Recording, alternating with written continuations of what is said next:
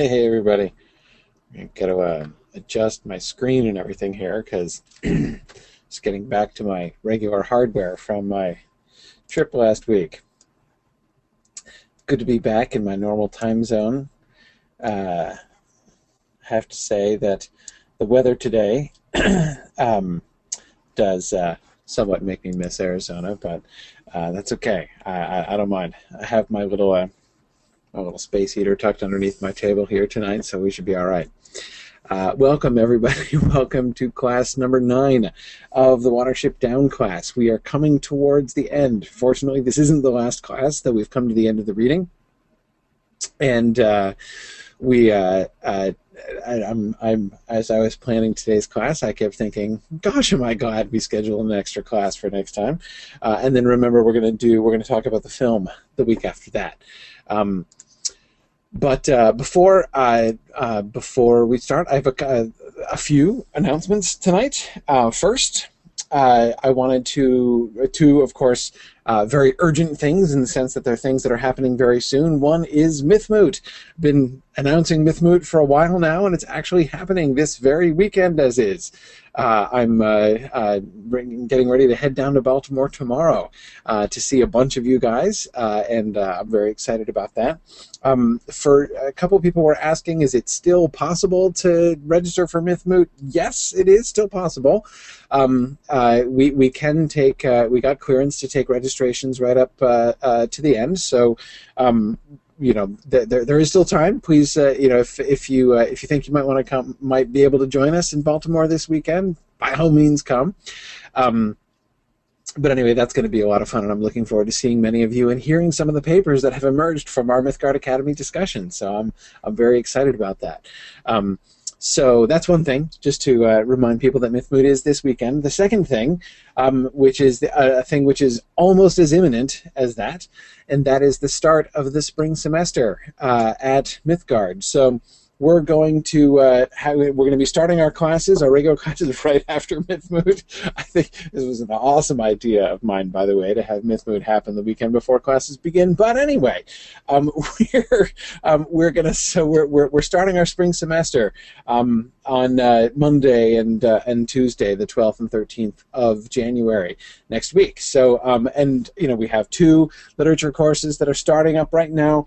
The part 2 of Amy Sturgis's excellent science fiction survey class. I just can't recommend this enough to people who are interested in science fiction, or if you want to gain a grounding in science fiction, to sort of read many of the classics of science fiction. This is just the best possible context in which to do that. And of course, Tom Shippey's awesome Beowulf class, where you're going to get a chance to study Beowulf and Tolkien's take on Beowulf with, like, literally the best person on the planet to take such a class with, Tom Shippey, and to be able to hear from him about Tolkien and Beowulf. That's going to be awesome. It won't surprise you to hear that class is already coming up on setting the record for highest enrollment ever in the history of Mythgard. So don't miss out. Everybody's doing it. It's going to be awesome. So don't be the only one not attending Dr. Shippey's Mythgard class. So anyway, those 2 things coming up. You can go to our website, mythgard.org, to find more information on our upcoming spring classes. The third announcement, also imminent, though not quite so imminent as either of the first 2, but getting there, is we are soon going to be starting up the elections for the next book. As, of course, we're coming to the end of Watership Down, it is definitely time for us to decide what we're going to be discussing next. I want to just warn you to keep an eye. Those of you who are on the Council of the Wise, the Council of Nominees, your discussions will be beginning soon, and then the electors will have a chance to weigh in and decide what book or books we do next. I'm not sure what the head of the council, Dr. Powell, with the mind of metal and wheels, has in mind if we're going to be electing 1 or 2 books this time. But in any case, now is going to be the opportunity for us to decide, or for you to decide, I should say, what we're going to be talking about for the next few months after we finish Watership Down. Just one first, says Dr. Powell. Okay. one first. So we're going to be doing the next book. So keep an eye out for that. I will be very interested to see what goes on with that. Always excited to see what the next Mythgard Academy book is going to be.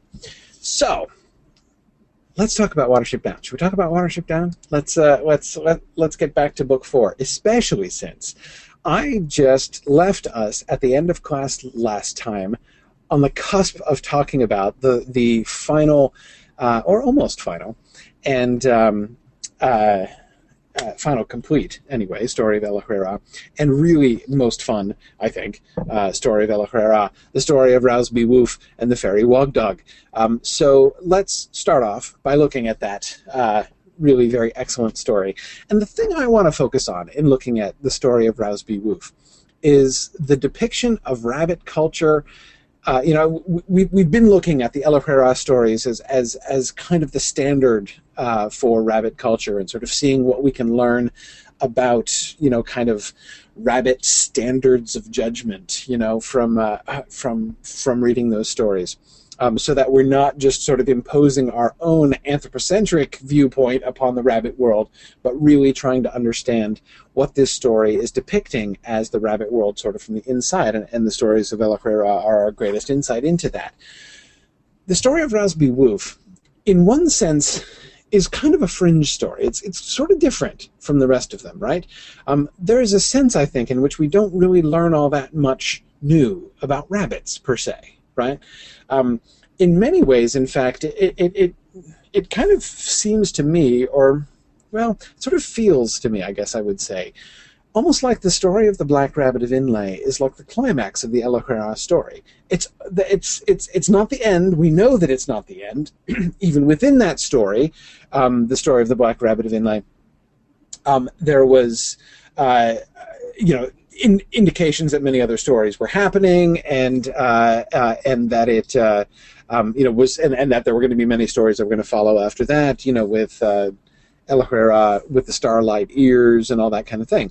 So it's not like there was any sense of the end at the end of that, but thinking of kind of the career of El Herrera as we've gotten it in these stories, it really does kind of seem like a culmination. It's sort of at the end of the, where we leave El Herrera at the end, the interrupted end of the story of the Black Rabbit of Inlay. It's sort of hard to see exactly where does he go, what does he do from here. And the only other story that we get is the story of Rowsby Woof.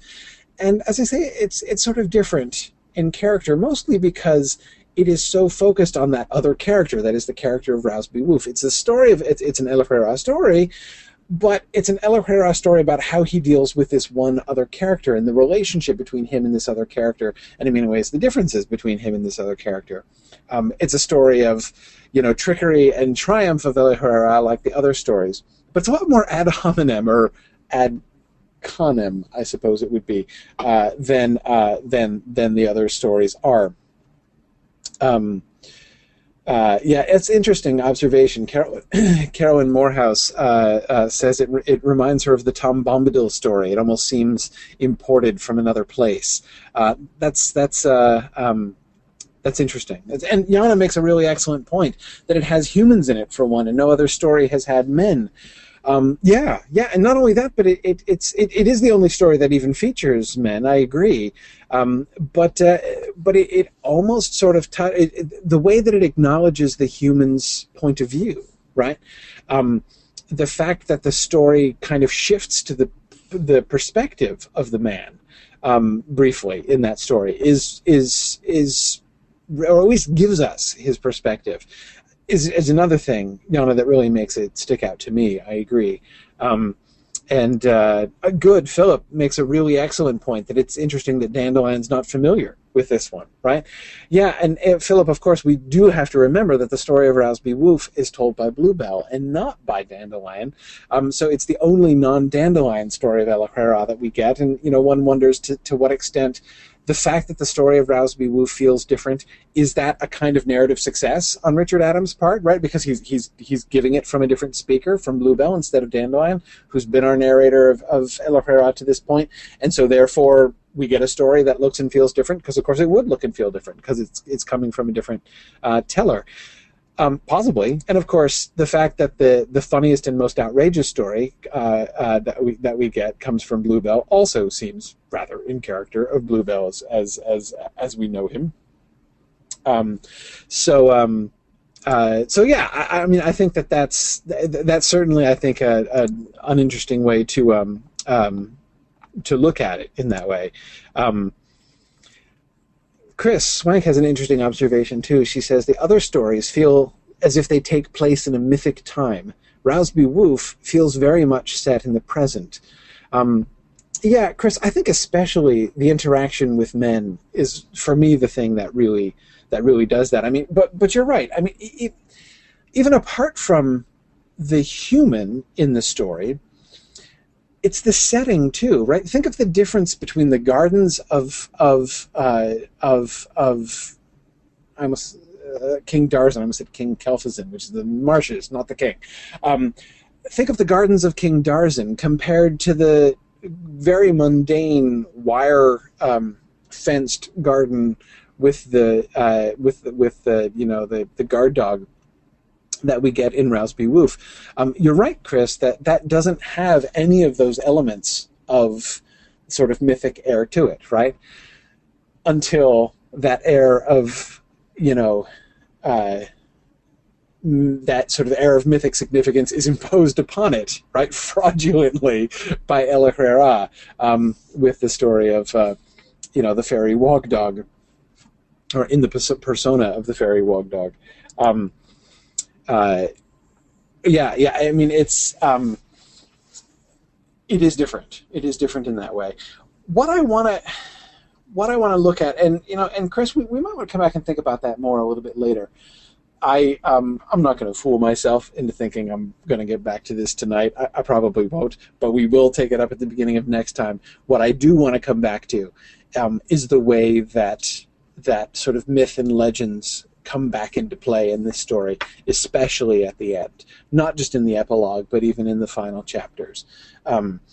So we're definitely going to talk about that, and I'm sure, having discussed what we have discussed and having read many of the books that we've read together, I'm sure many of the passages that that I want to talk about, which ones I mean, and I'm sure they jumped out at you as we were reading.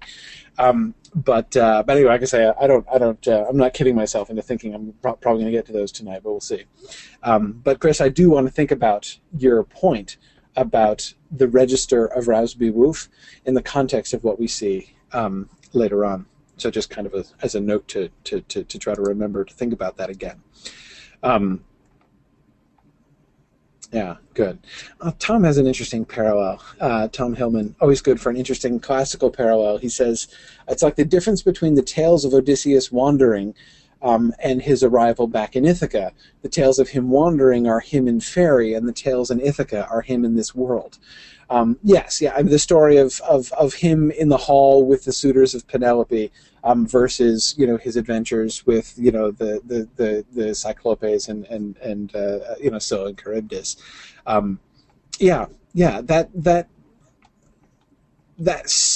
That's I think an interesting parallel. Again, worth coming back to, especially Tom, since one of the things that we get there, right, in the Odyssey, is, again, the storyteller voice, right? The fact that we hear about almost all of those early voyages from Odysseus' own mouth, right, as storyteller, not as first-hand narration. So that's kind of interesting. Good. Okay, so let's. What I want to focus on, because I still think, even though it is a very different kind of story, I still think that there are a lot of things that we can learn from the story, and in particular, I think it's worth putting a little bit of pressure on the story of Rousby Woof, despite the fact that it does seem different, that it does seem more distant from the narrative, that it's set apart from the other El Herrera stories in these ways that we've been discussing. but I don't want to. But it still seems to me to be relevant, indeed, even more pressingly relevant than some of the other stories. And we've been looking at the way in which the other stories are kind of connected with the narrative, often sort of indirectly, but that it has had a kind of relevance to the story as it's gone along. The story of Raspy Woof becomes very relevant, right? It becomes woven into the story itself. In fact, it becomes used as a vehicle, right, for the message from El Herrera. So it's clear that this story is relevant in a very pressing way to the story as it moves on. So how? Why? What else can we see from it? It seems worth looking at a little bit more closely, and it's also a lot of fun.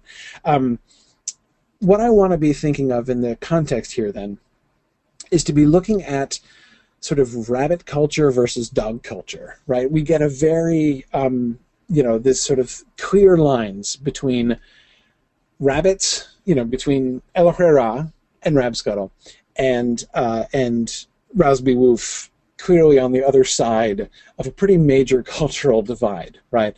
So I want to be looking at how, not what directly we're told about rabbit culture in this story, but what the story shows us and how it depicts it about dogs in general, and Raspy Woof in particular, Raspy Woof as representative dog, and what indirectly we can learn about rabbits and rabbit culture from that depiction. Carita makes a really great initial point where she says it's interesting to see that the story invites us to laugh at a dog when dogs are formally introduced as deadly and scary. It's true. From the first time we almost met a dog or heard of a dog, remember right when they were crossing the N-board on that first morning after they left the Sandalford Warren, dogs are like pretty much like the apex elil. I mean, man, of course, are the apex elil, really, but other than man, there's really nothing bigger and scarier than dogs that can hunt rabbits. They're the top of the line as far as the predators go. So you're right, Carita. It is, I think, interesting and important that they are turned around and made, the objects of ridicule in this story. So let's look at what we learn in this story about the nature of dogs. Here's our first nature of dogs moment here. Sorry, just got to get one thing adjusted here. Okay. All right. Now, Raspy Woof was the man's dog, and he was the most objectionable, malicious, disgusting brute that ever licked a man's hand. He was a big, woolly sort of animal with hair all over his eyes, and the man kept him to guard the vegetable garden, especially at night. Raspy Woof, of course, did not eat vegetables himself, and anyone might have thought that he would be ready to let a few hungry animals have a lettuce or a carrot now and then, and no questions asked. But not a bit of it. Raspy Woof used to run loose from evening till dawn the next day, and not content with keeping men and boys out of the garden, he would go for any animals he found there, rats, rabbits, hares, mice, even moles, and kill them if he could. The moment he smelled anything in the nature of an intruder, he would start barking and kicking up a shine, although very often it was only this foolish noise which warned a rabbit and enabled him to get away in time. Okay, now what do we get here? What's interesting about the way sort of the whole, Raspy Woof as representative of the dog perspective is shown to us here? I think this is one of my favorite passages. Obviously, I chose it, right? Arthur says, clearly not told by someone who would recognize the phrase man's best friend. Well, or maybe they would, Arthur, right? That seems to be part of the indictment here, right? Most disgusting brute that ever licked a man's hand. Even notice the assumption, right? The sort of the moral assumption that underlies this description of to use Strawberry's wonderful world animality, right? This sort of solidarity among animals, at least where men are concerned, right? It might not be, we looked at this, back in book 2, that it's not a natural thing for animals of different kinds to stick together, right? And the whole point of the story of the trial of El Herrera was sort of pointing out the unusualness of the way that El Herrera works with the animals. But so it's not that animals have a natural, but when man is on the other side, I mean, clearly. Right, and notice the almost incomprehension. Here I agree with you there in that sense, Arthur. The almost incomprehension of what on earth is Rousby Wolf's motivation. He doesn't eat vegetables. Why does he care if other animals come in the garden? Is it any of his business?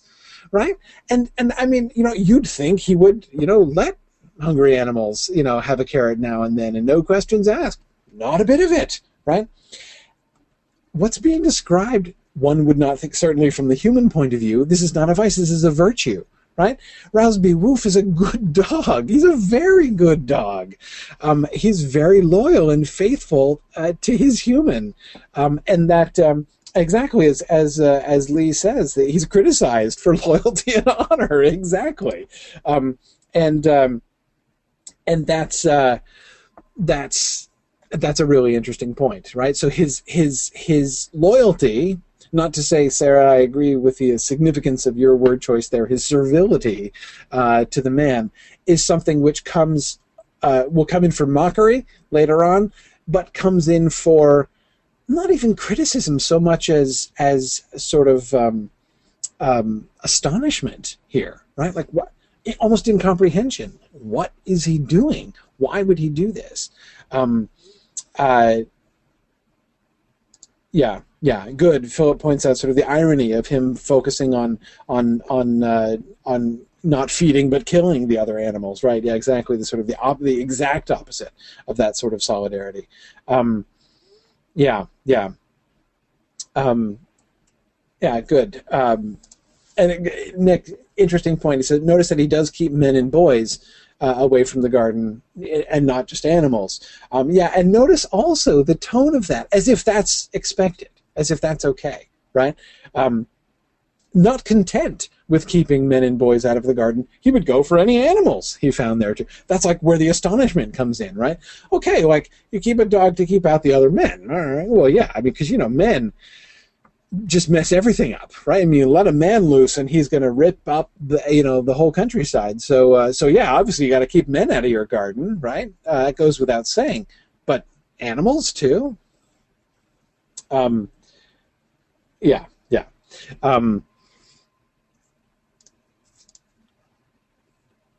Tom asks an interesting question. Tom Hillman says, "Isn't this why the dog is the most feared predator and not just his size?"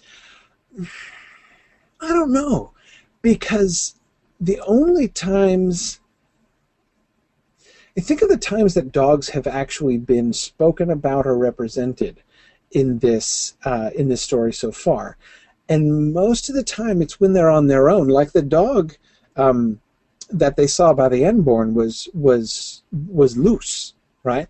And that's when they're really dangerous. The only other instance, I mean, they don't feature strongly in the story up until this point. And the only other instance I can think of an actual depiction of a dog is the dog guardians of El Herrera in his trial. They're like the bailiffs, remember, in the trial? So in that sense, Tom, they are, enforcers. They are, they're sort of ferocity in loyalty, as enforcers of the will of, the great. That is a little bit more consistent with what we see here. Yeah, I'm trying to think of other references to dogs. Remember Fiver's disdain for the carrying of the carrots back to the great burrow in Cowslip's burrow when he says they look like dogs, right? Now cats, Michael Cheskowski is contrasting with cats. Yeah, cats are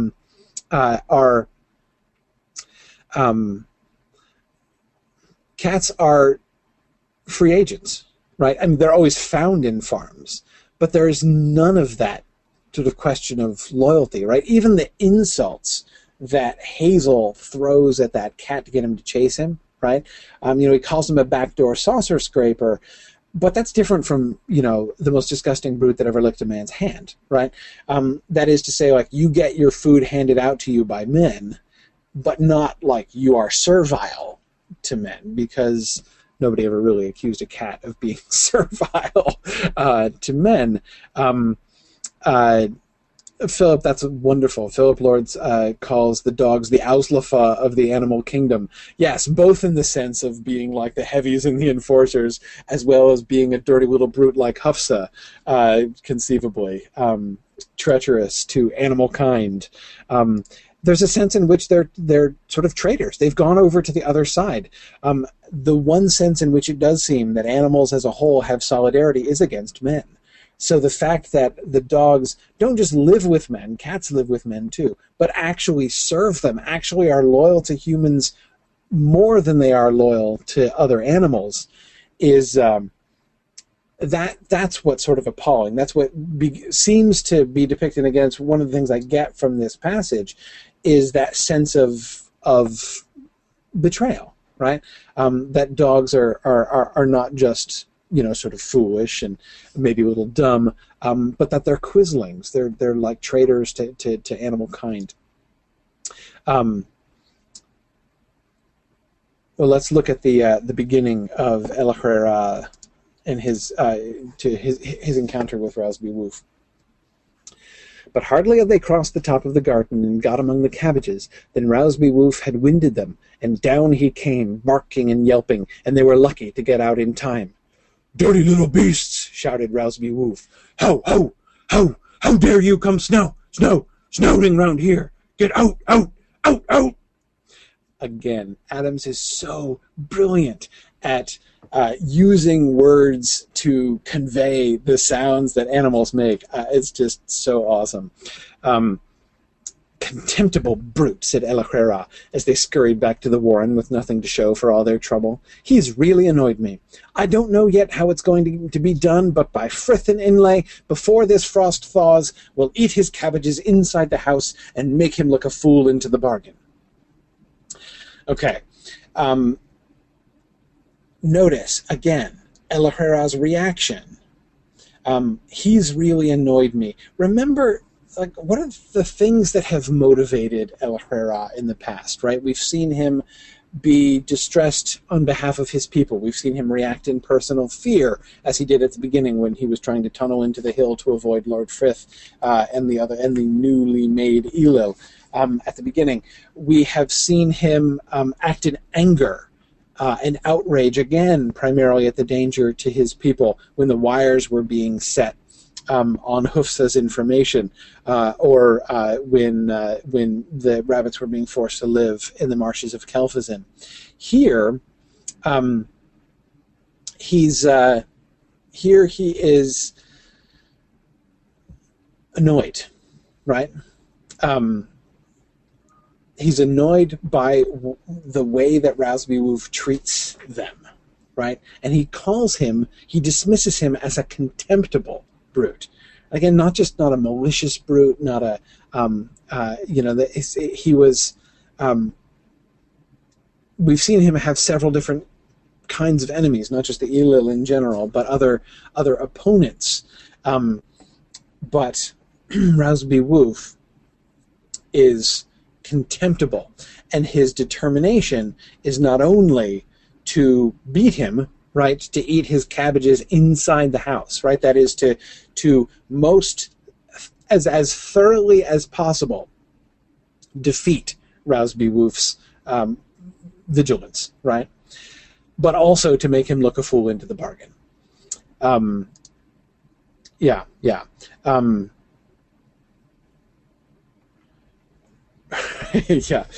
Carolyn Morehouse says, the description of Rowsby Woof seems to be an Old English sheepdog. I agree, the hair in front of the eyes always made me picture him to be a sheepdog.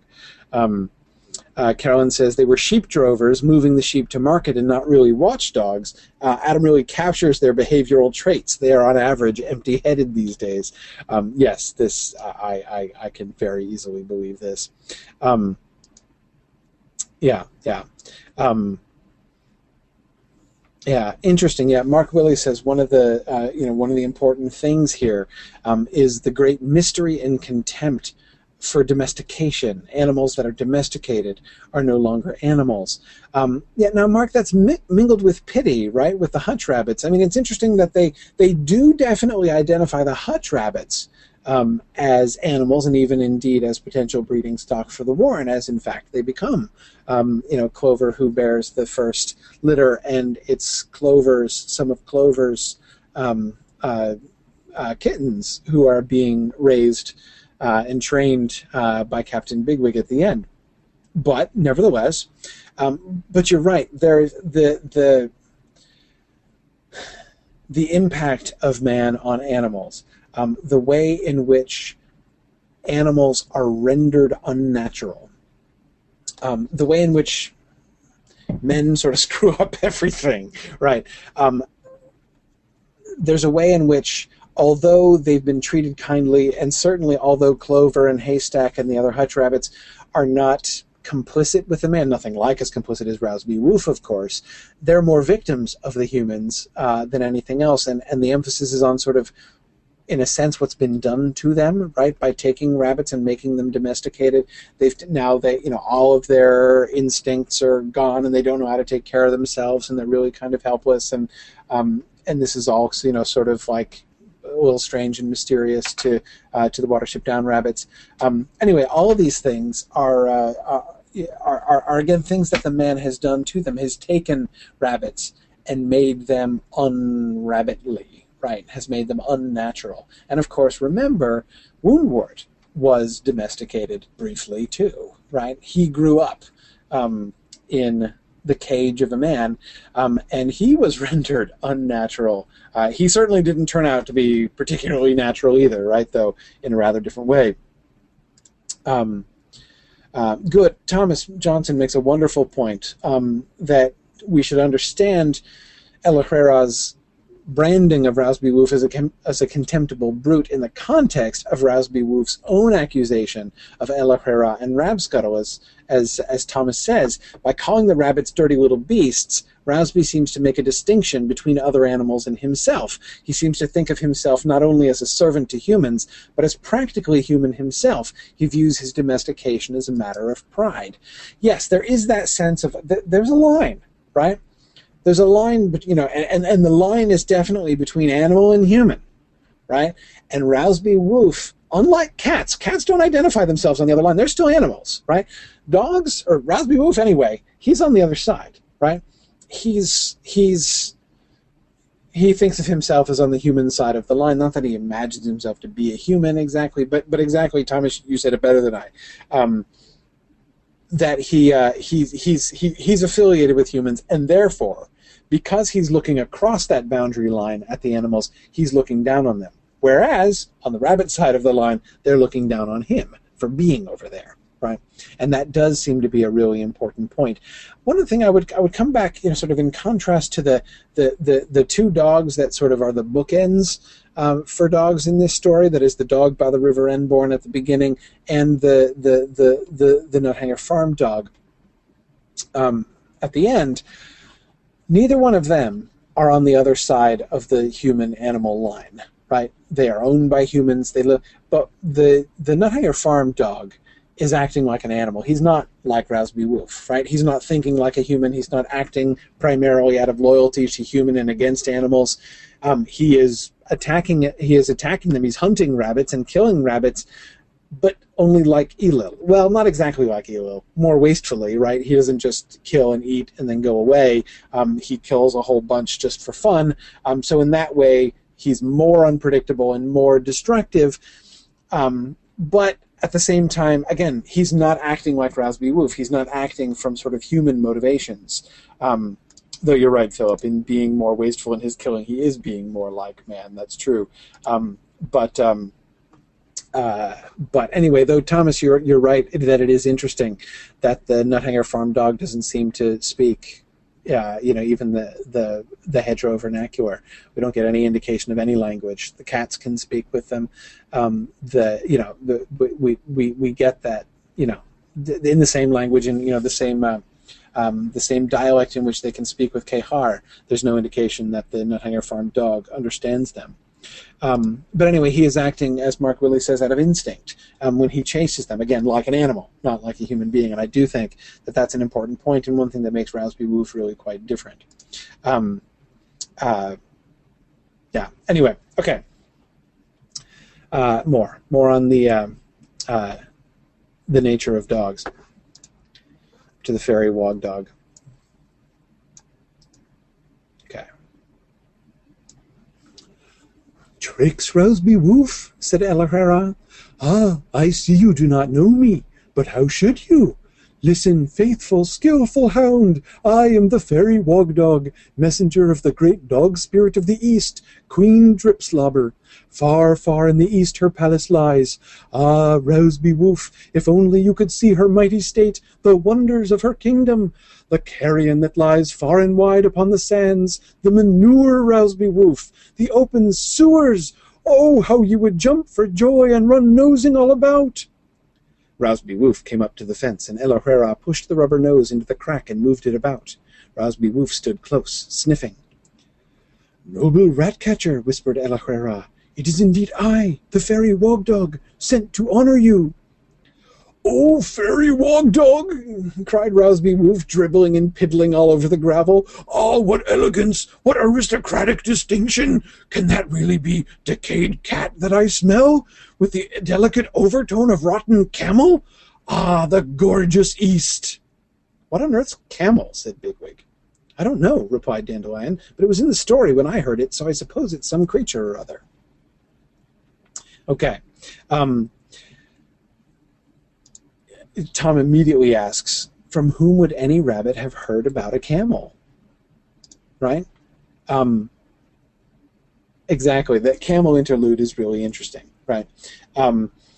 It's fascinating because it gives us a glimpse of sort of the legendary history of this story. Right? It was in the story when I heard it, so I suppose it's from some creature or other. And this is an error, isn't it, by the way? I think this is a mistake. It's Dandelion who says that as if Dandelion is speaking, but it's not Dandelion who's telling this story. I think that's actually an error in the story. But anyway,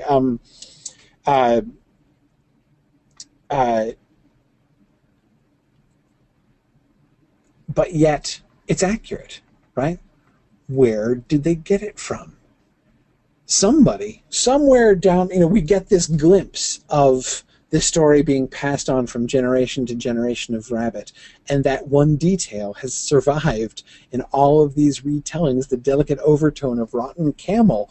But of course the association between camel and the gorgeous East is an accurate one, right?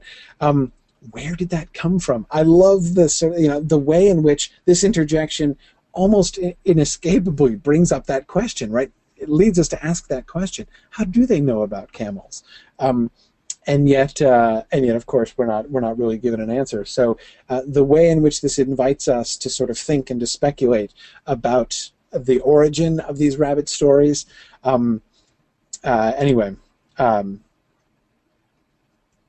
Yeah. Oh, Nancy, I am misremembering, aren't I? I messed up earlier, didn't I? It's not Bluebell who tells this story?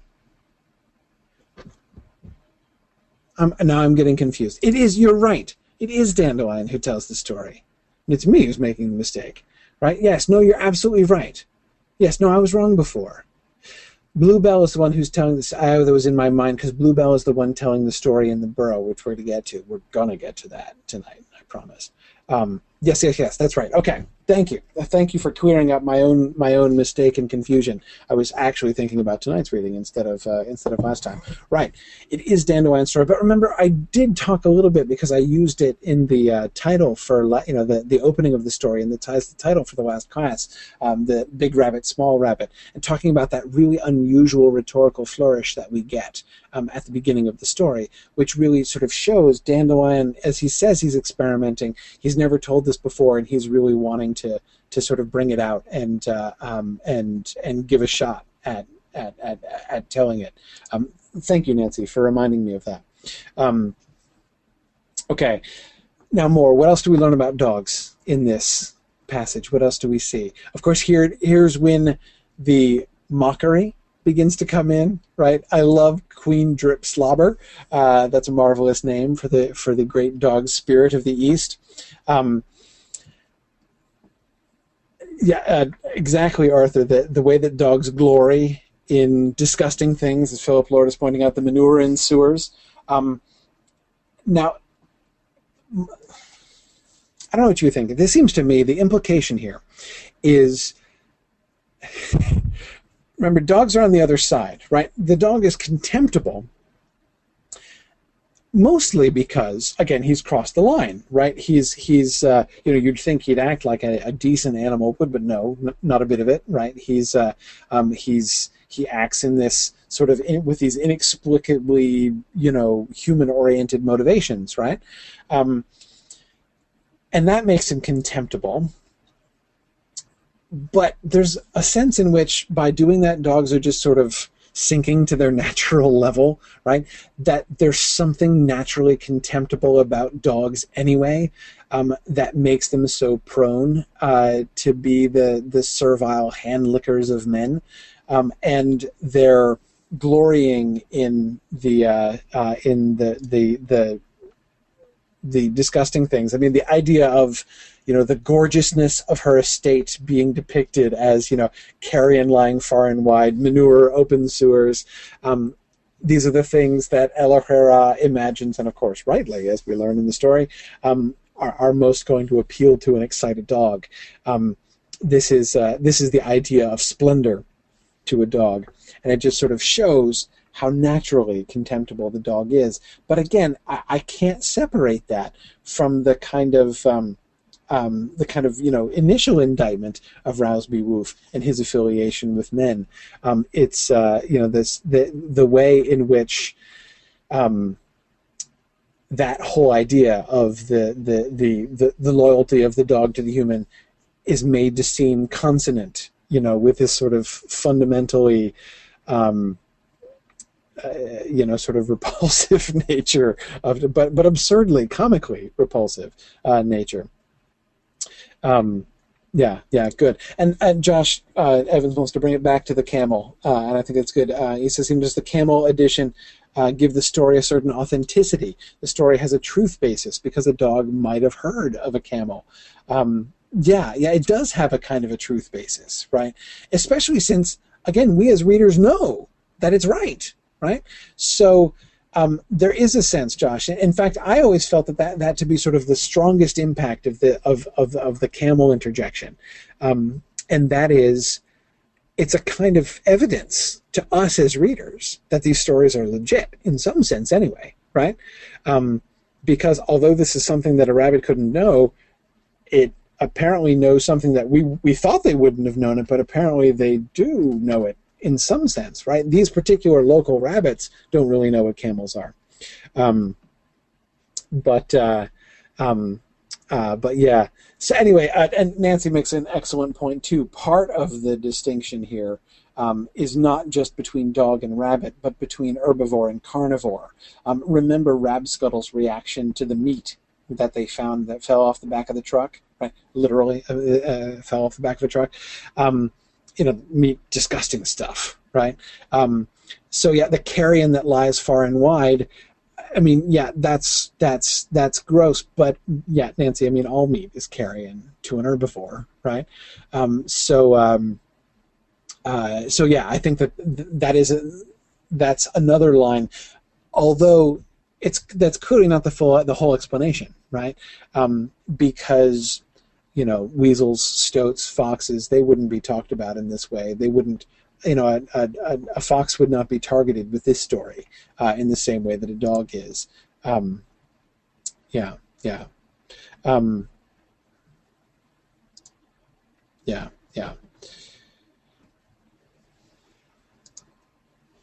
Good. Karita's also pointing out how prominently the story emphasizes Rousby Woof's vanity and sort of silliness, right? That he believes he is important enough to be honored by a queen and visited by a fairy. The fact that he's so easy to take in this way is part of, like, it's not just that he's contemptible.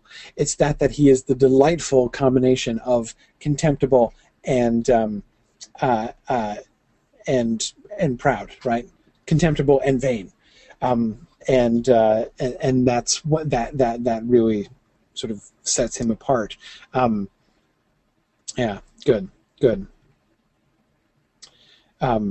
Yeah, and Nick, I agree. Nick Marazzo says it seems that Rousby Woof displays his refinement by detecting both decayed cat and camel. Yes, that there's something slightly sort of boastful in that, right? Okay, all right, last one. Then we'll have to regretfully leave Rousby Woof behind. I perceive, honest friend, said El Herrera, that you found the meat as swiftly as though it had been a rat. The house is safe, and all is well. Now hark! I shall return to the Queen, and tell her of all that has passed.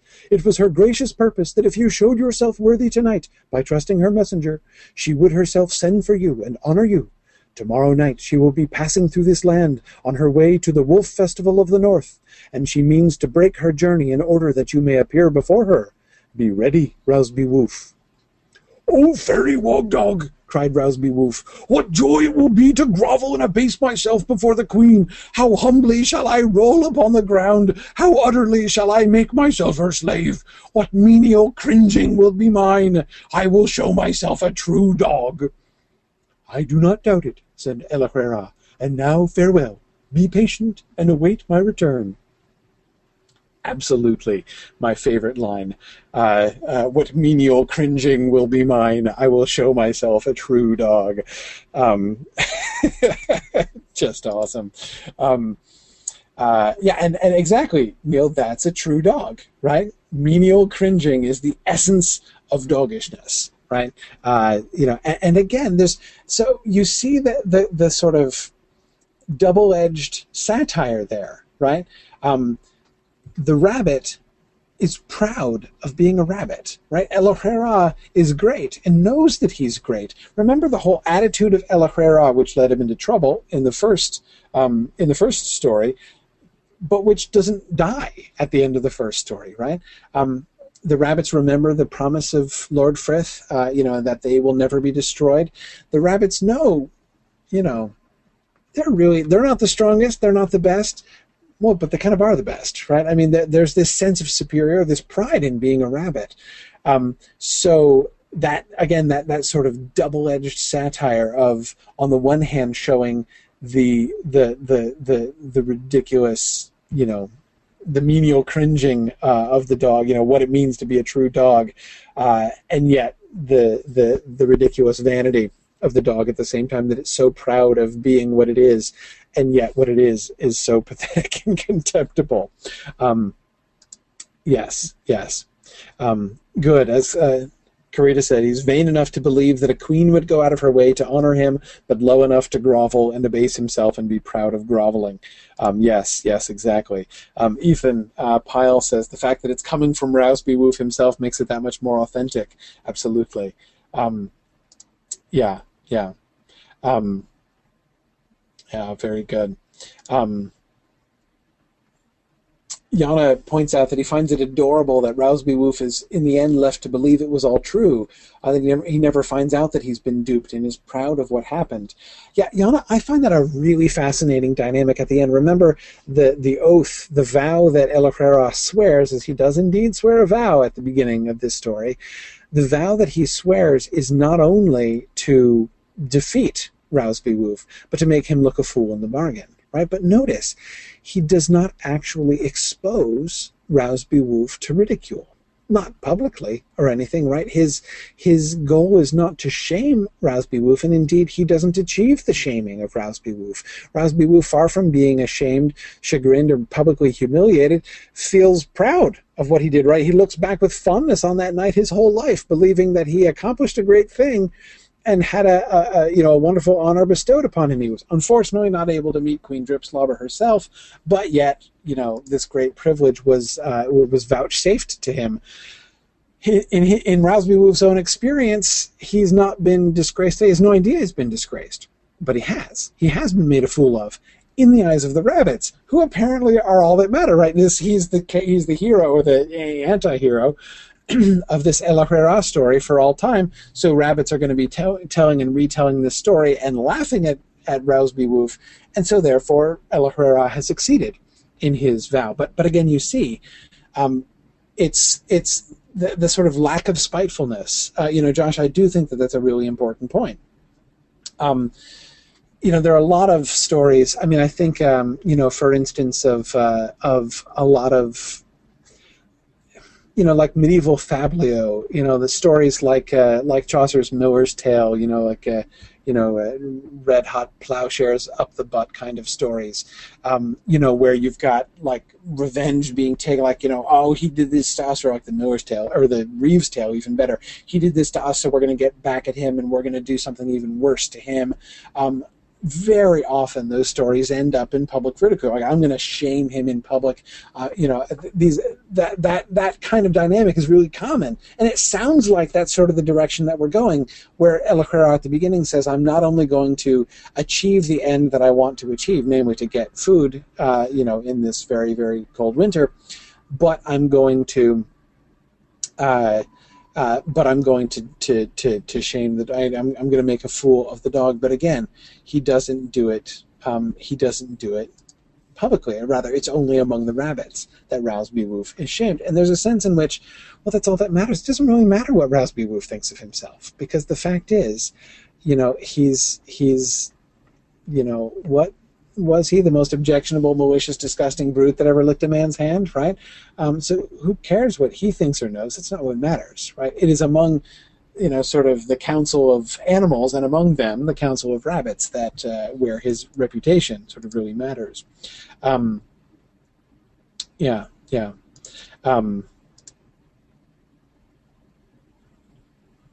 Good. Okay. Well, we must move on, but not too far along. Let's move forward, almost into today's reading, with the message of El Herrera. Let's look at that moment so soon afterwards, when the story of Rousby Woof becomes the vehicle for the final great prophetic inspiration that Fiver is given. This is, of course, during the siege. Hazel is speaking. Aren't you working? He asked listlessly to Fiver. Remember, he's listless. This is right in the moment when Hazel is beginning to feel despair. He feels, on the one hand, almost angry, right? This is not the proper end to the clever track that they had run, right? It shouldn't end like this. But also despair. There's nothing they can do.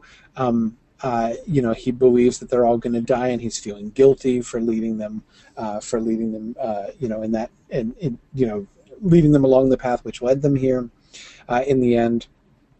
And there is, of course, a sense in which Hazel, I think, is not being too hard on himself. He's quite right about that. Remember, Holly warned him, right? It was Hazel's idea. It was Hazel's insistence to say, no, let's go and raid Ephrafa and steal the doughs out of there. Now, again, I'm not saying it was a wrong idea, but it was very much Hazel's idea to bring the wrath of Ephrafa down upon them. And whereas Holly was telling them, look, it's going to be bad if we do, right? So again, Hazel's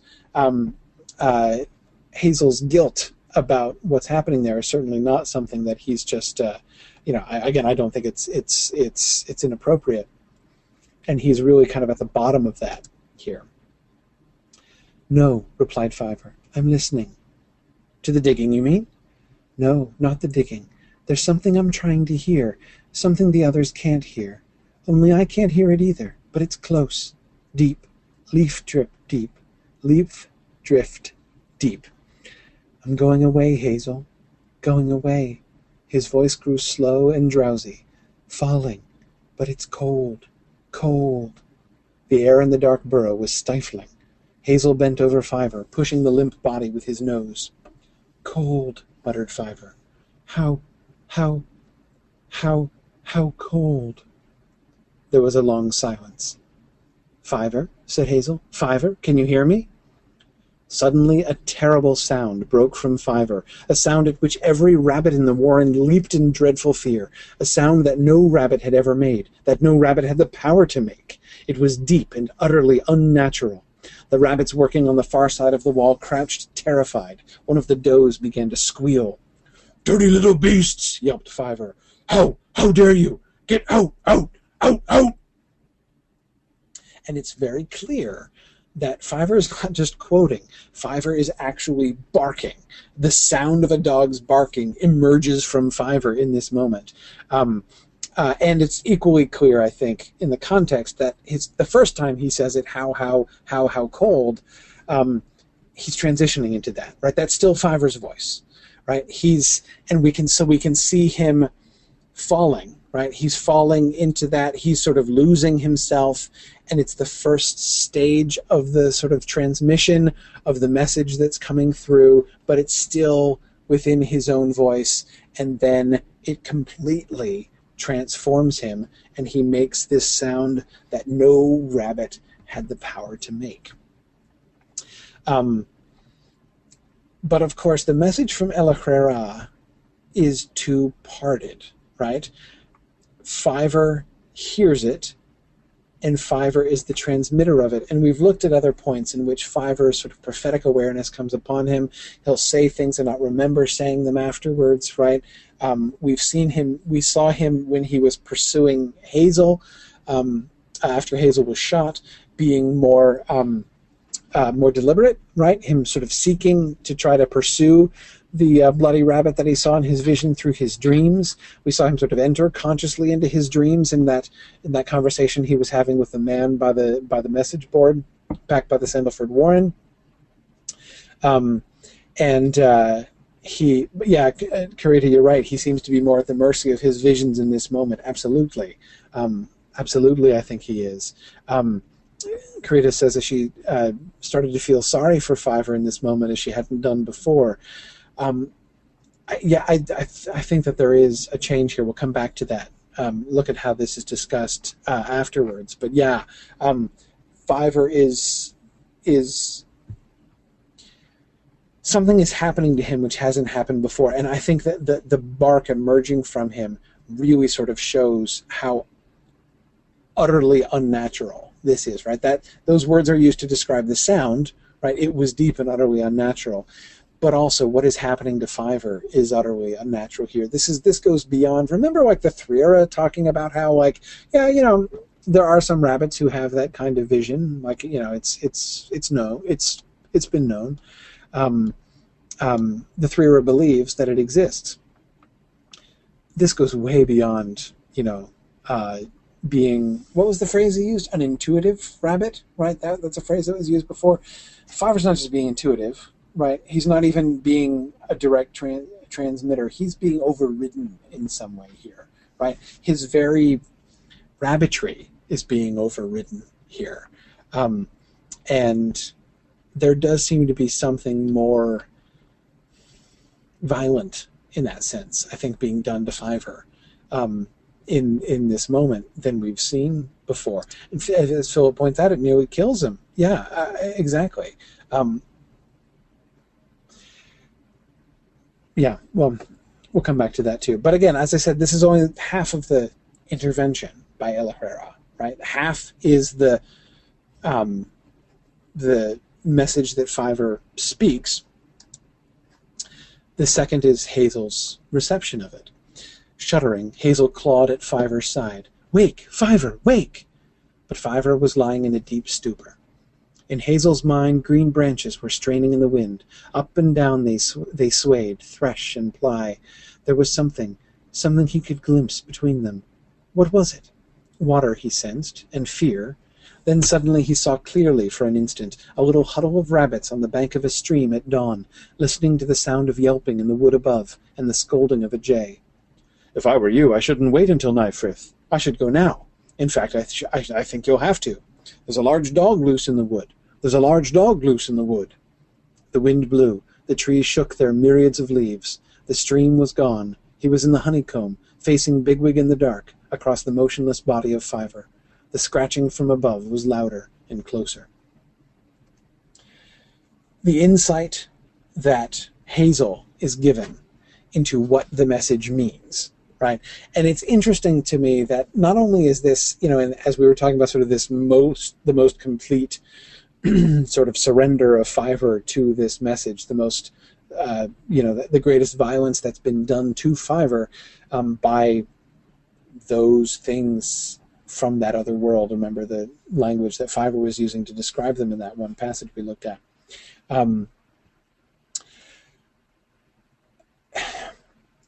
It's also his least intelligible message, right? Nobody else in the Warren has the faintest idea what's going on, right? Not only do they not get the message, right? Not only are they not inspired with it, not only is Hazel the only rabbit in earshot of the unnatural barking emerging from Fiverr, not only is he the only rabbit who is inspired with the plan of how to save the Warren, nobody else it doesn't even register as a message, right? Everyone else is just absolutely terrified, right? Like Fiverr has just gone mad in some absolutely appalling new way, right? At a really inconvenient time. That's all anybody else can see or hear. So again, it's not even just like Fiverr said something cryptic that nobody else understands, right? That's kind of happened before, right? But here, it's much more than that. Now, the very mode of his speaking is the thing which puts his utterance sort of outside of the comprehension. It's not even like a candidate for comprehension, right? No one even understands that but Hazel gets it, right? And it's clear that that's an intervention too. The vision that Hazel gets of them on the Enborn, the way in which his memory of that first morning away from Sandalford is made applicable to this moment in his mind. It's clear that that's every bit as supernatural a moment of inspiration as Fiverr's own barked message. Now, what about Rousby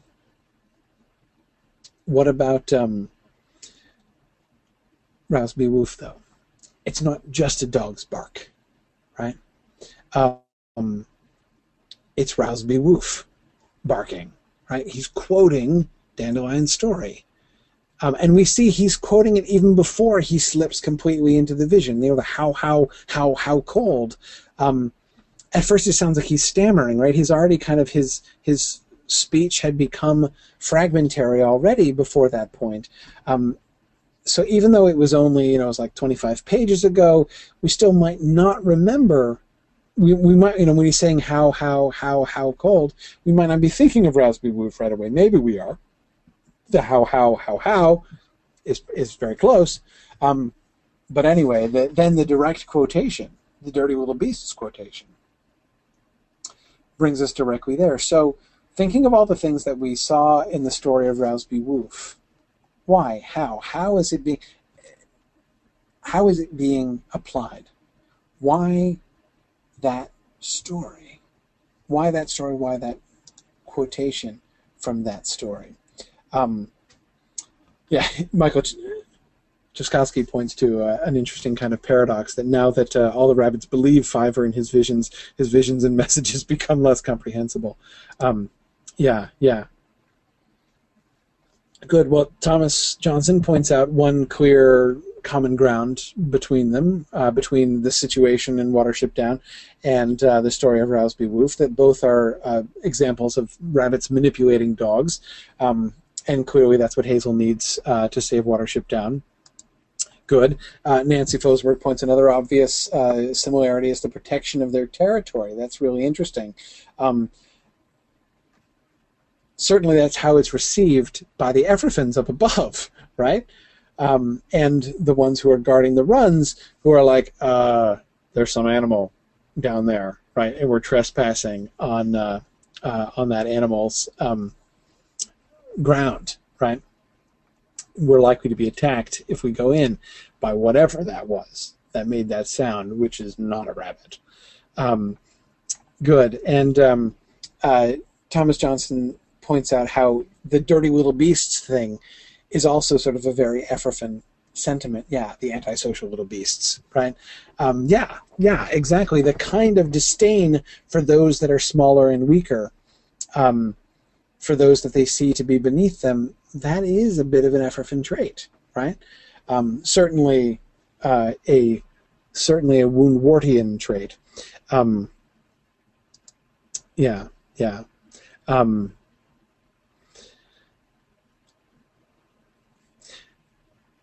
I like the way in which sort of Fiver quoting Rousby Woof there seems to me to work in a couple different ways, right? And it's interesting that Thomas and Nancy were both thinking about it kind of from different angles there, and I think that both of them work.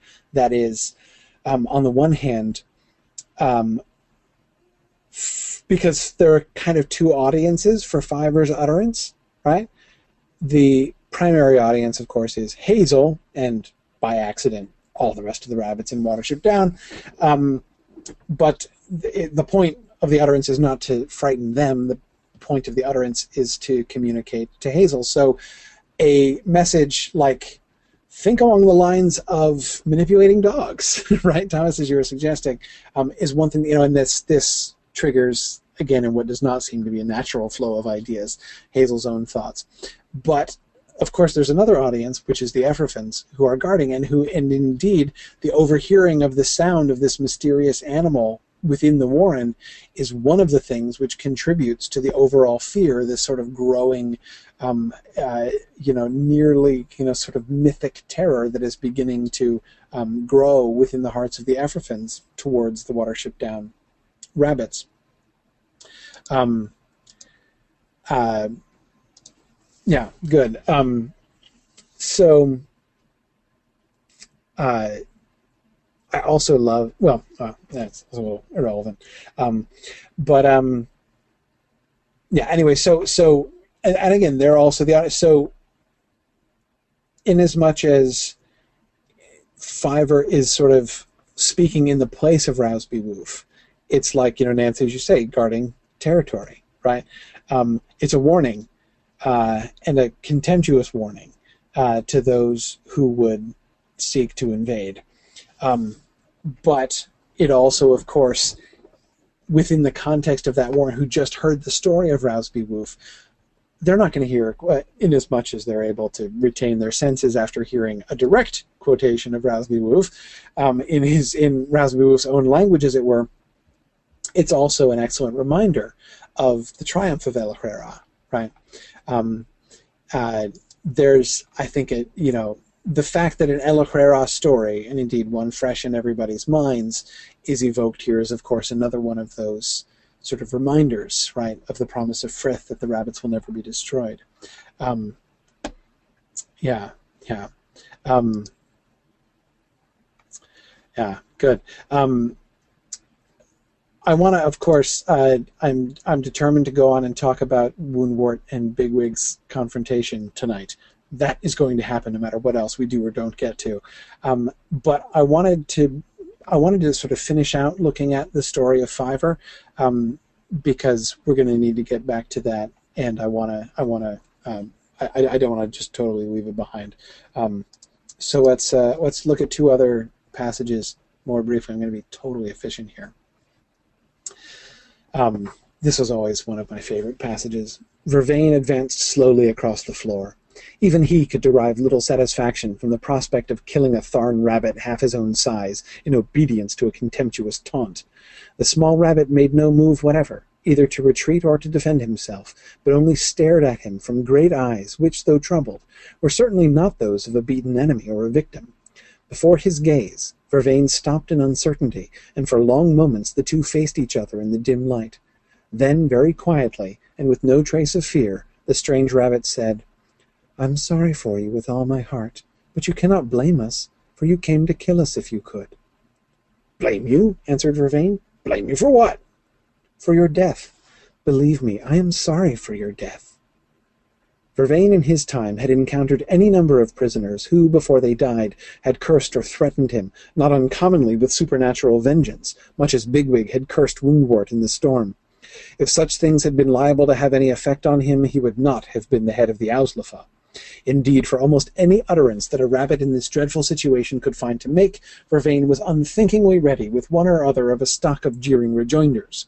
Now, as he continued to meet the eyes of this unaccountable enemy, the only one he had faced in all the long night's search for bloodshed, horror came upon him, and he was filled with a sudden fear of his words, gentle and inexorable as a falling of bitter snow in a land without refuge. The shadowy recesses of the strange burrow seemed full of whispering, malignant ghosts, and he recognized the forgotten voices of rabbits done to death months since in the ditches of Ephrathah. "Let me alone!" cried Vervain. "Let me go! Let me go!" This is such a cool moment. First, Karita, as you say, Fiver's pity on his enemies, right? His genuine pity. He is speaking with prophetic authority, and it's a prophetic authority that Vervain recognizes.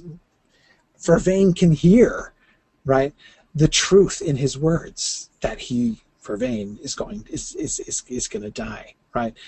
But the fact that it's delivered with this genuine pity, right, makes it even more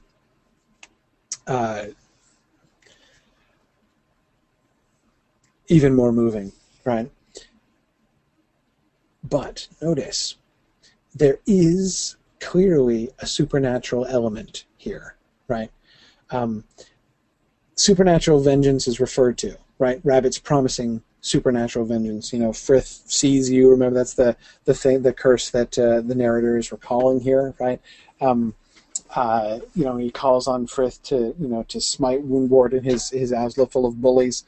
That's how rabbits always talk, right? When they're being threatened and tortured by Vervain, the most loathed officer in all of Ephrathah. And really, of course, Woundwort is the head of everything in Ephrathah, but Vervain is really kind of the poster child for, like, the twisted thing that the Ausla in general and sort of, rabbits in Ephrathah have been made into under the influence of Woundwort. But what we see is Fiver doesn't, threaten him with supernatural vengeance. He just does it, right? He hears whispering, malignant ghosts. He recognizes the forgotten voices of rabbits done to death months since. He can hear the voices of his victims whispering all around him, right? And he's terrified and overwhelmed by this. Now, this could be just a purely psychological phenomenon, right? Vervain is not a good guy, and he's done all these horrible things, and he's probably, subconsciously guilty about that. So in this moment, he is, when he's confronted with the prospect of his mortality, and hears this strange rabbit speaking with such conviction about his imminent death, his guilty conscience overwhelms him. That, that's a very sustainable reading. But I don't think so. I think in my reading, there's something genuinely supernatural happening. And what I come back to is Fiver's own words. That they that he talks about, the they who live in that other world that he has some kind of access to or some kind of encounter with, right? To the point where, in that conversation with Hazel at the foot of the down, when Hazel was recovering, where he's not always sure whether he's really here or whether he's there, right? Remember the way that he talked about Silverweed, right? That they had gotten him Silverweed, right? They don't give their secrets up for nothing. They had spoken to and spoken through Silverweed, and they had in some sense claimed Silverweed, and Fiver said, I'm sure he stopped running, right? There's that sort of spiritual they, right? And that Fiver speaks of, and I don't see any reason to doubt that Fiver knows what he's talking about when he talks about them. And what has just happened to Fiver is him being submerged in that other place, being taken to that other place, more thoroughly, so thoroughly that his spirit leaves his body behind, it seems, such that he is taken for dead by everybody, by his friends and enemies alike. Remember the reference at the very end of the story to Hazel leaving his body behind. Doesn't it kind of sound like that's almost what Fiver did, right? That his spirit went away and left his body behind. So the idea that when Fiver returns, his spirit returns to his body, maybe he's not alone, doesn't seem to me at all unlikely in the context. Carolyn says the sound that he had made was not a sound that a power had the rabbit to make, and now Fiver seems to be almost calling up the ghosts. Though again he's not summoning them, right? He's just they just are with him, right? They're there. It's like he returns in their company, like they haven't even really left him. Remember how sort of like distracted Fiver is from now on after this? Like he's now even less in this world than he used to be. Carita says, Vervaine's, the thing that strikes her is Vervaine's cry, right? That it doesn't sound like it's just a psychological thing. It's not just like, I'm sorry for the terrible, but let me go. He seems to be addressing the ghosts. He's addressing the spirits, not Fiver. Good. Last Fiver passage.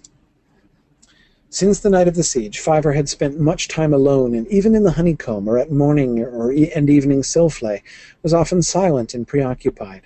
No one resented this. He looks right through you in such a nice friendly way, as Bluebell put it. For each in his own manner recognized that Fiver was now more than ever governed, whether he would or no, by the pulse of that mysterious world of which he had once spoken to Hazel during the late June days they had spent together at the foot of the down. It was Bigwig who said, one evening when Fiver was absent from the honeycomb at story time, that Fiver was one who had paid more dearly than even himself for the night's victory over the Efferfins. Yet to his doe, Viltheril, Fiver was devotedly attached, while she had come to understand him almost as deeply as Hazel ever had.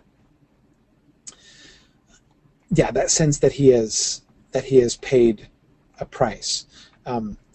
Arthur Harrow can't help but remember Frodo after returning to the Shire.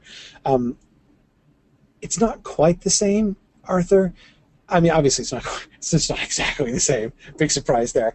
But what I mean, other than the obvious ways in which it's different, is Frodo was wounded and his wounds couldn't fully heal, right? Fiver's not exactly been wounded, but Arthur, I still do think the parallel is an interesting one, because what seems to connect the two, to me, is both of them have made a sacrifice. Both of them have put themselves sort of in harm's way. Both of them have lost their own lives, their own peace, in order to do something that nobody else could do, in order to save everybody else. It's this passage more than anything else that makes me see, in retrospect, that moment of Fiver, that moment of Fiver's really as an act of sacrifice, because remember. Sort of going back for a minute to the beginning of that scene, when Hazel and Fiver are talking, it's something that comes over him, but it's not just something that overwhelms him immediately, right? There is that element of, he's trying to hear, but it's close, deep, leaf drift deep. I'm going away, Hazel, going away. That statement, I'm going away, on the one hand sounds like something is happening to me, right? But at the same time sounds like goodbye. I'm leaving. I'm going in search of that thing that is close but that I can't quite hear. I can tell that there's a message here that should be delivered, but I have to go after it. And he does so at a cost.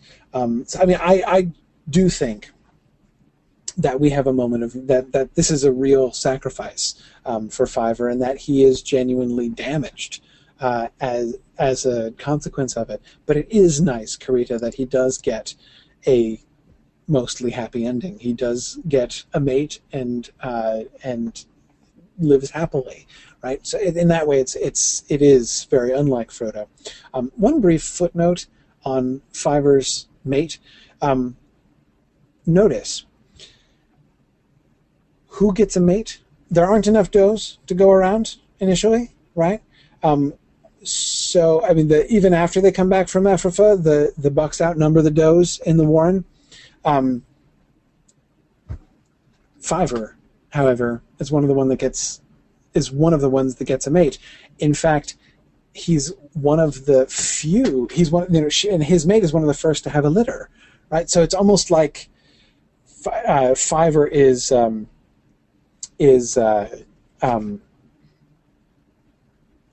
almost like deferred to, right? Remember, we were talking about how natural everybody was assuming, like naturally we're gonna fight when it comes mating time, right? When the does are ready for mutter, as Kehar would say, is all for fight, right?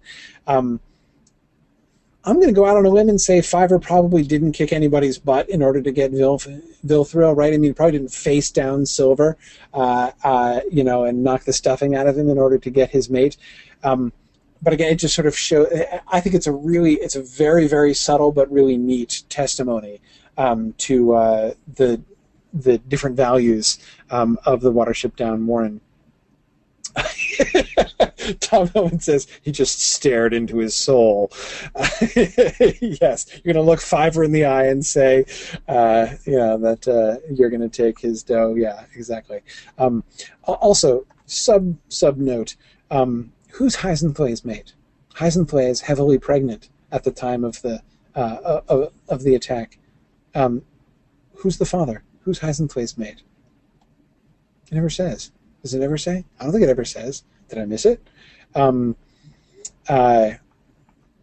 Ed, me too. Ed and I both guessed that Bigwig is the father. I'm thinking so too. Ed, the reason I really like that reading is it seems to me a beautiful way to sort of show the way in which it's such an elegant reversal of that moment when Bigwig summons her down to his burrow as an Ephraim officer, right, for mating. The way that they meet is in that pretext of that, that horrible Ephraim violation of rabbit habits. Remember how close to the doe's heart it was, that ability to choose their own mates, right? And but of course, we know that it's only a pretense, and the way that Heisenflay was so supportive to Bigwig and the way that he relied upon her, the really sort of adorable and heartwarming moments, the pictures that we get of her, the two of them, huddling together for comfort and warmth in Ephrafa, as co-conspirators. I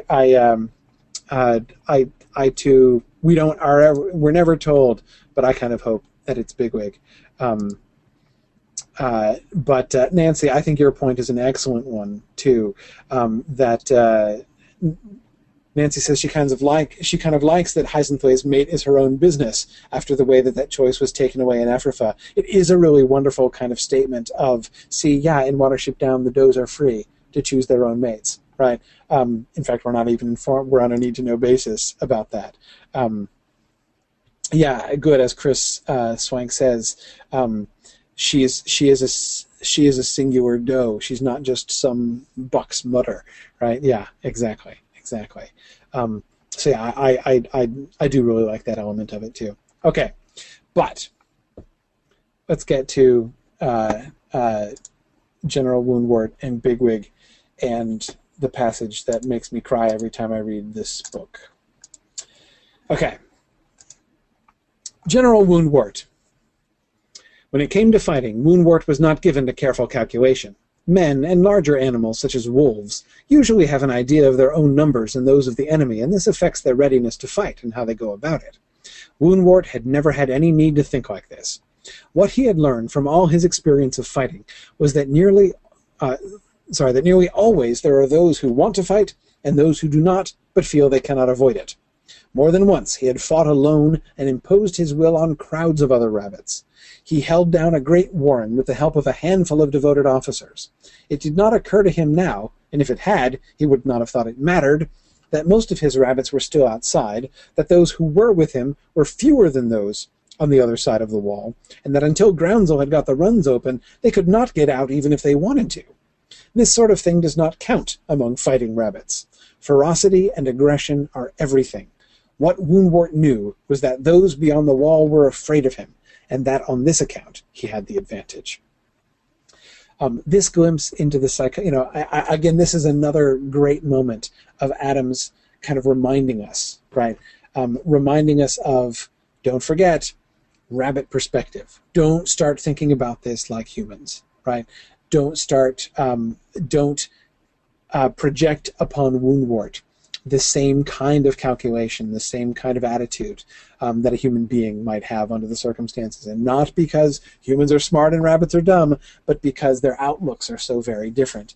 All that matters is the attitude, right? He knows.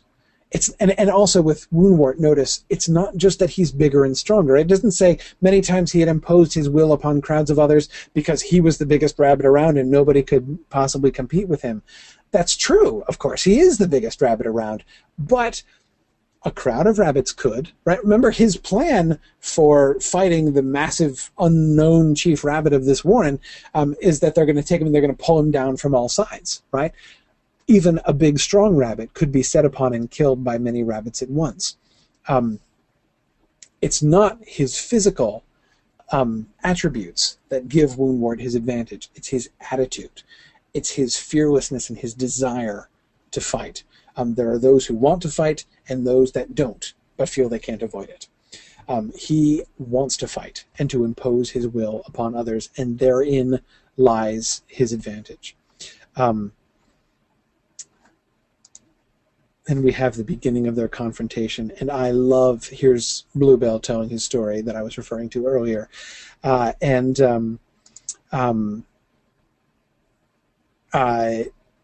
love the interlacing of these things. It's so fantastic. Again, if we, if ever we were having problems with sort of seeing how the stories of El Herrera apply, this one's pretty clear.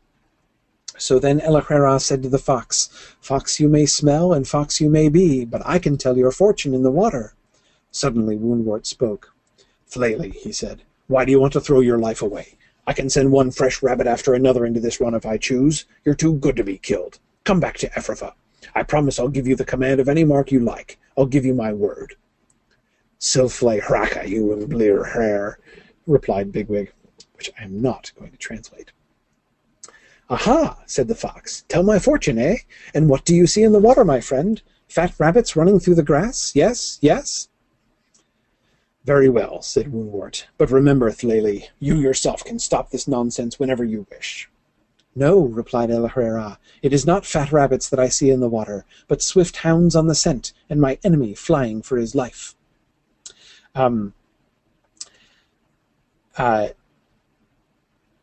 This, of course, appears to be one of the stories that was requested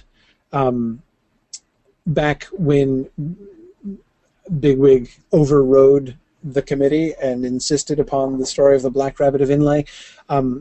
Somebody requested El Herrera and the Fox in the Water, which seems to be the story that Bluebell is telling here in the background.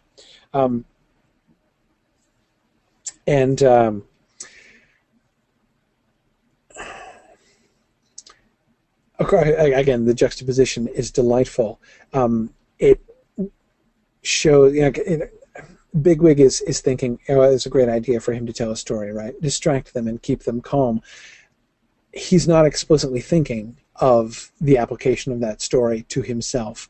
But of course, it has a delightful meaning, of course, which none of the rabbits can possibly know. It's like we're getting a final message from El Herrera here, because of course it is swift hounds on the scent and my enemy flying for, well, not so much the enemy flying for his life, not Woundwort himself, though the rest of them perhaps. The sort of foretelling implicit in that is pretty compelling. But of course, Woundwort is deceiving Bigwig. He doesn't mean this, and Bigwig knows he doesn't mean this.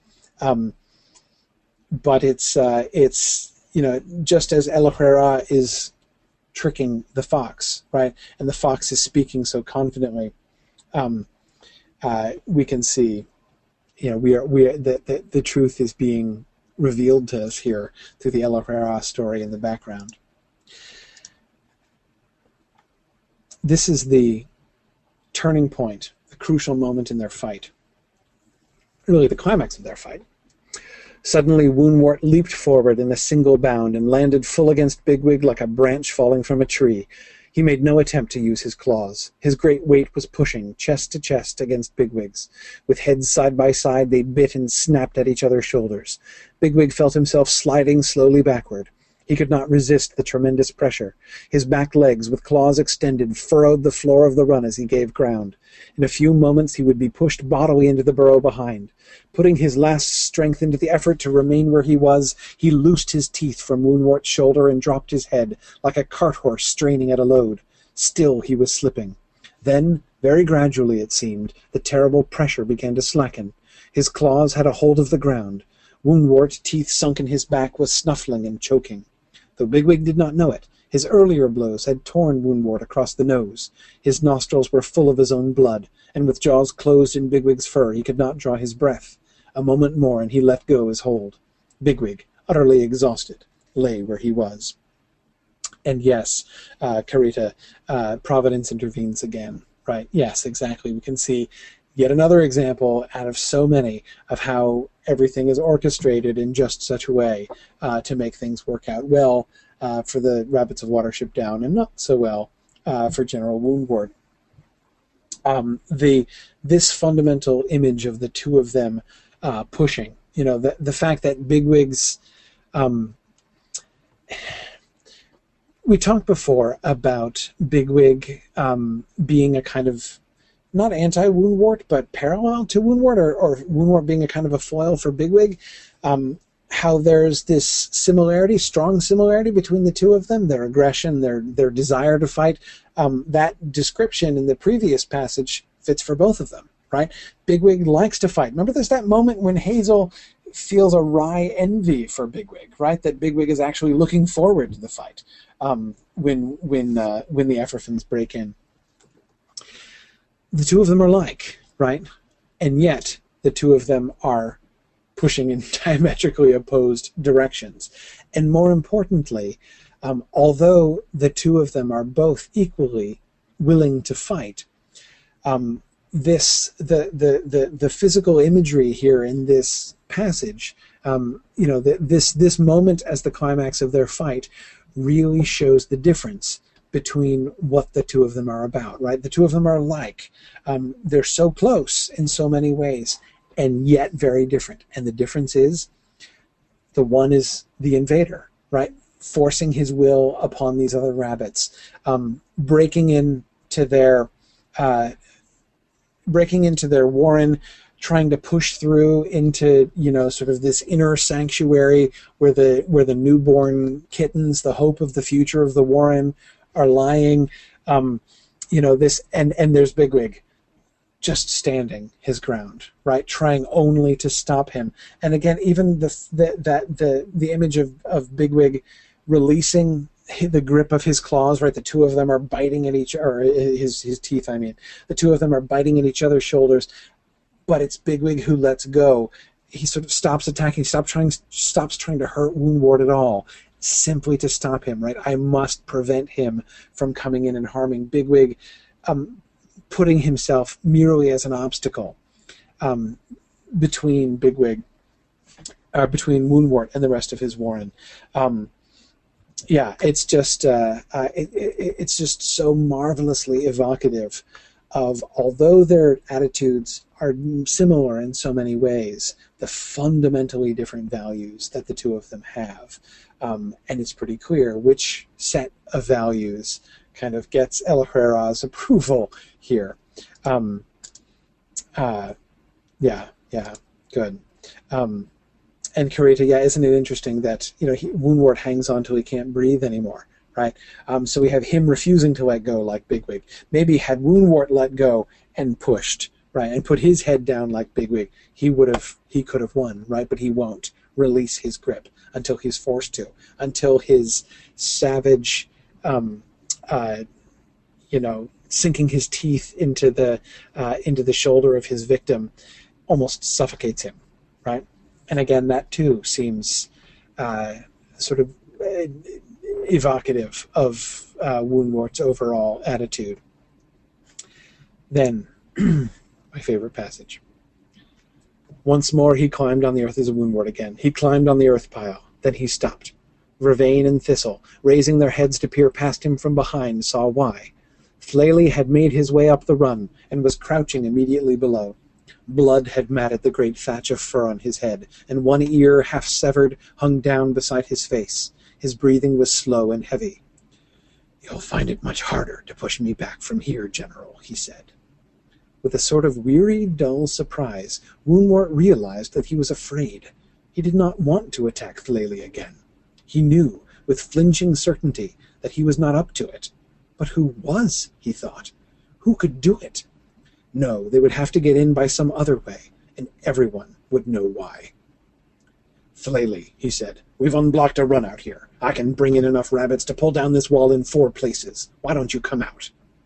Flaley's reply, when it came, was low and gasping, but perfectly clear. "My chief rabbit has told me to defend this run, and until he says otherwise, I shall stay here." "His chief rabbit?" said Vervain, staring. It had never occurred to Woundwort, or any of his officers, that Flaley was not the chief rabbit of his warren. Yet what he said carried immediate conviction. He was speaking the truth. And if he was not the chief rabbit, then somewhere close by there must be another, stronger rabbit who was. A stronger rabbit than Flaley. Where was he? What was he doing at this moment? Woundwort became aware that Thistle was no longer behind him. Yeah, you cannot pass, Yana, exactly.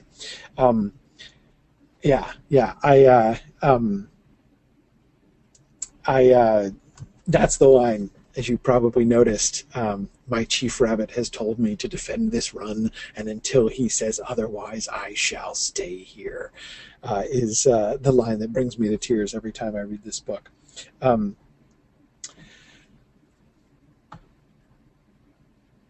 Bigwig wins. How does Bigwig beat Woundwort?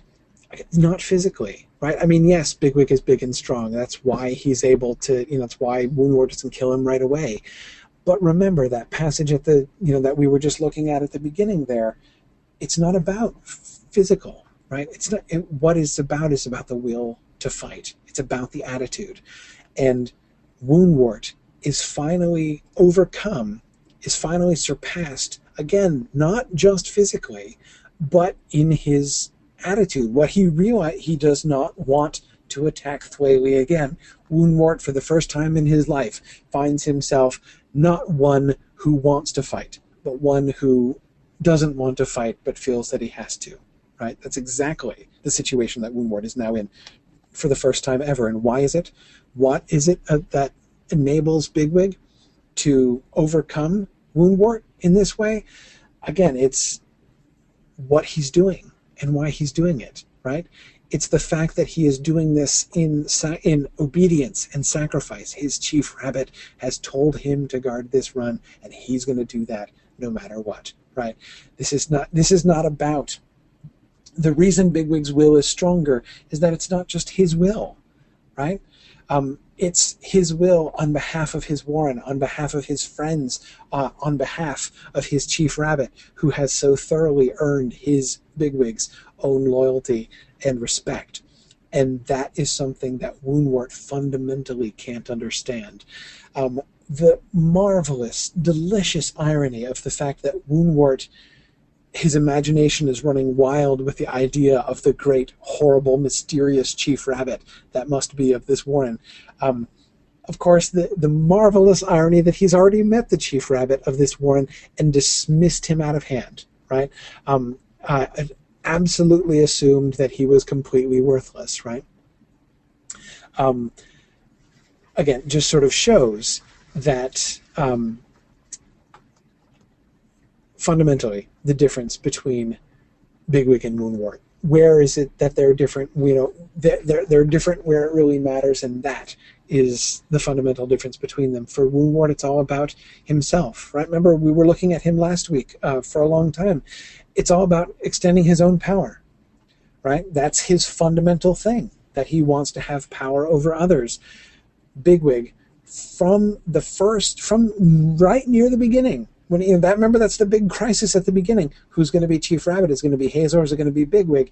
Now we see in the end, thinking about Hazel's language, now we see the end of the track that Bigwig has run, right?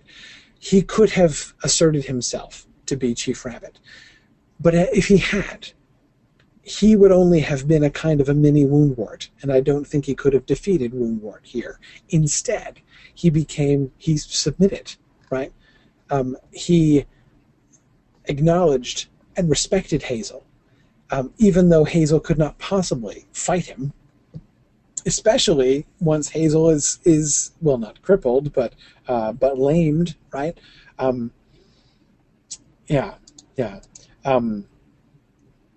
It's exactly as Karita points out. Woundwort considered Hazel not even worth killing. Good.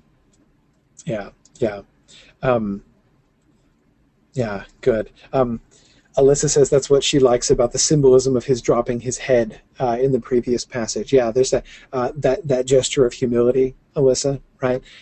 He's going to put his head down, right? It's not about him. The way that Bigwig, abases himself there, right? And we see him just sort of, giving everything that he has for others. Yeah, that does work in that way symbolically very, very well.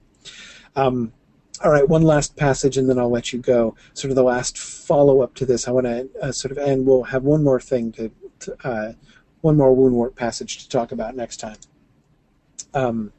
This is, of course, when the dog shows up. "Run!" cried Campion, stamping. "Run for your lives!" He raced through them and was gone over the down. Not knowing what he meant or where to run, they turned one way and another. 5 bolted down the opened run, and a few more into the wood. But almost before they had begun to scatter, into their midst bounded a great black dog, snapping, biting, chasing hither and thither like a fox in a chicken run. Woundwort alone stood his ground. As the rest fled in all directions, he remained where he was, bristling and snarling, bloody-fanged and bloody-clawed. The dog, coming suddenly upon him, face to face among the rough tussocks, recoiled a moment, startled and confused. Then it sprang forward, and even as they ran, his Owsla could hear the general's raging, squealing cry, "Come back, you fools! Dogs aren't dangerous! Come back and fight!" Come back and fight. The last words of General Woundwort, at least the last recorded words of General Woundwort. Michael says it's interesting that he challenges the dog but gives up against Bigwig.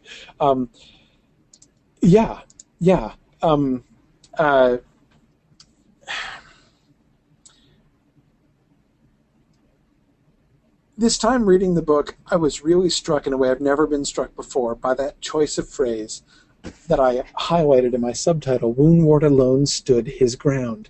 That's, of course, the chapter title. A couple of chapters ago, Bigwig stands his ground, right? And we have that now flipped. And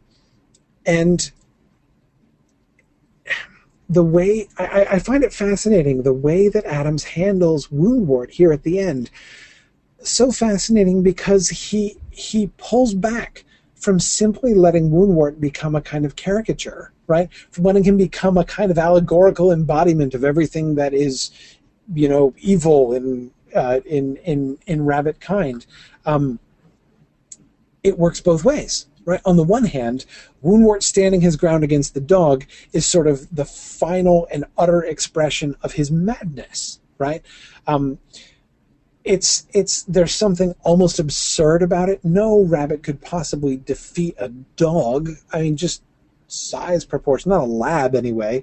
Woundwort could probably take my dog actually, but I've got a little 15-pound dog. But not a lab, I don't think. And if I'm recalling correctly, it is a black lab, the dog from Nottingham Farm. But anyway, so again, it seems like on the one hand, like the final expression of his madness, the final, there's an element. I've just been reading. It's January, so I've just been rereading the Silmarillion, and I just read this morning a passage that made me think of this. I was thinking, Woundwort attacking. I was reminded of Woundwort attacking the dog when I got to the passage about the death of Ungoliant in the Silmarillion.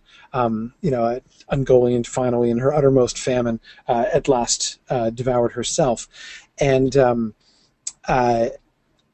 there's a sense in which that's happening to Woundwort here, right?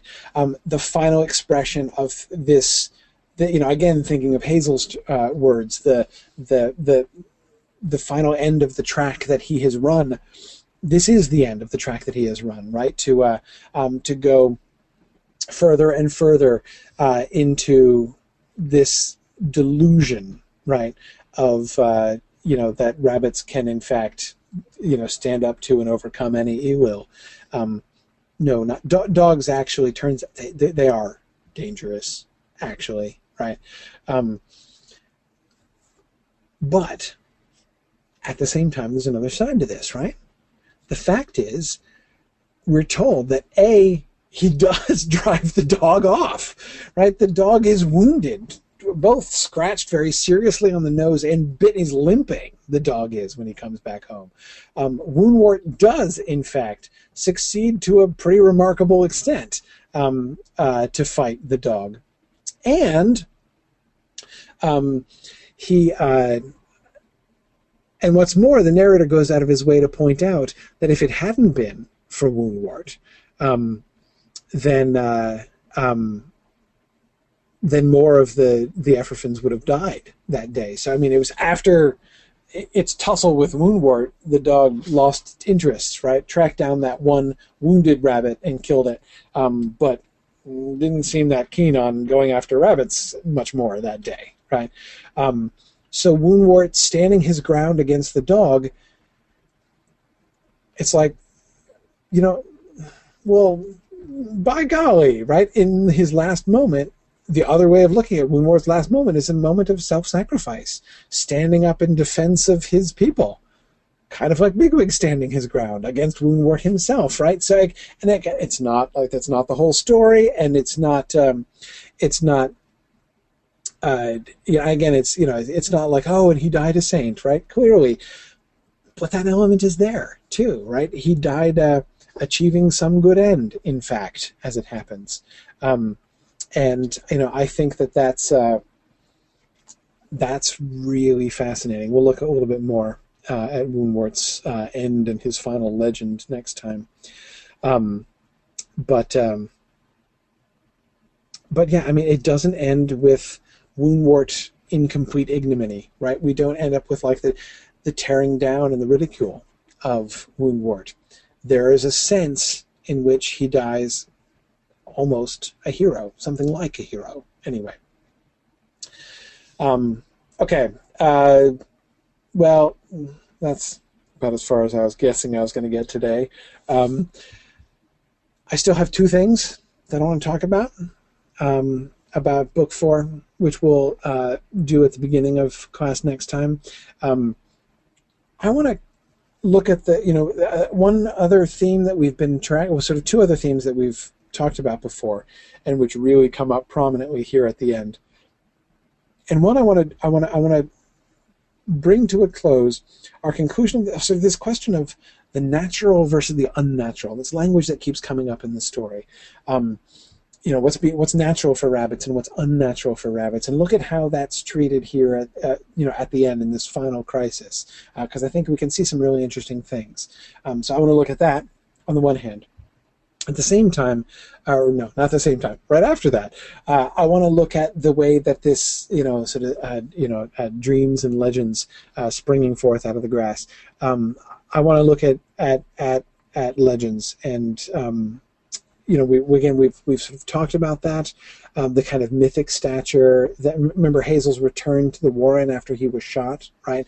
And the kind of mythic stature that Hazel has begun to have for the other rabbits in the Warren. I want to come back to that here at the end, and of course looking through to the epilogue and the final encounter with El Herrera there at the end.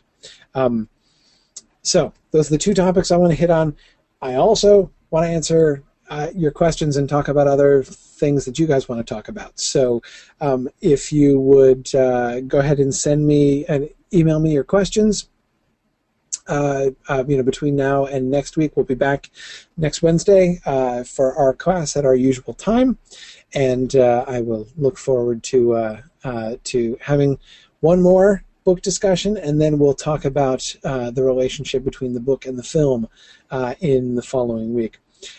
Thanks. One last announcement. The nominations for the next Mythgard Academy book have been officially opened by Dr. Powell here in the midst of the class. I saw the notification go by in the middle, so if you are on the Council of the Wise, you should go and check your email and start the conversation to nominate books for our next discussion. So anyway, thanks. We'll have some reports from MythMoot for next time, including I'll probably tell you guys more on Wednesday this weekend at MythMoot. I'm going to announce the next big project that I'm going to do, of course, with the third Hobbit film coming out.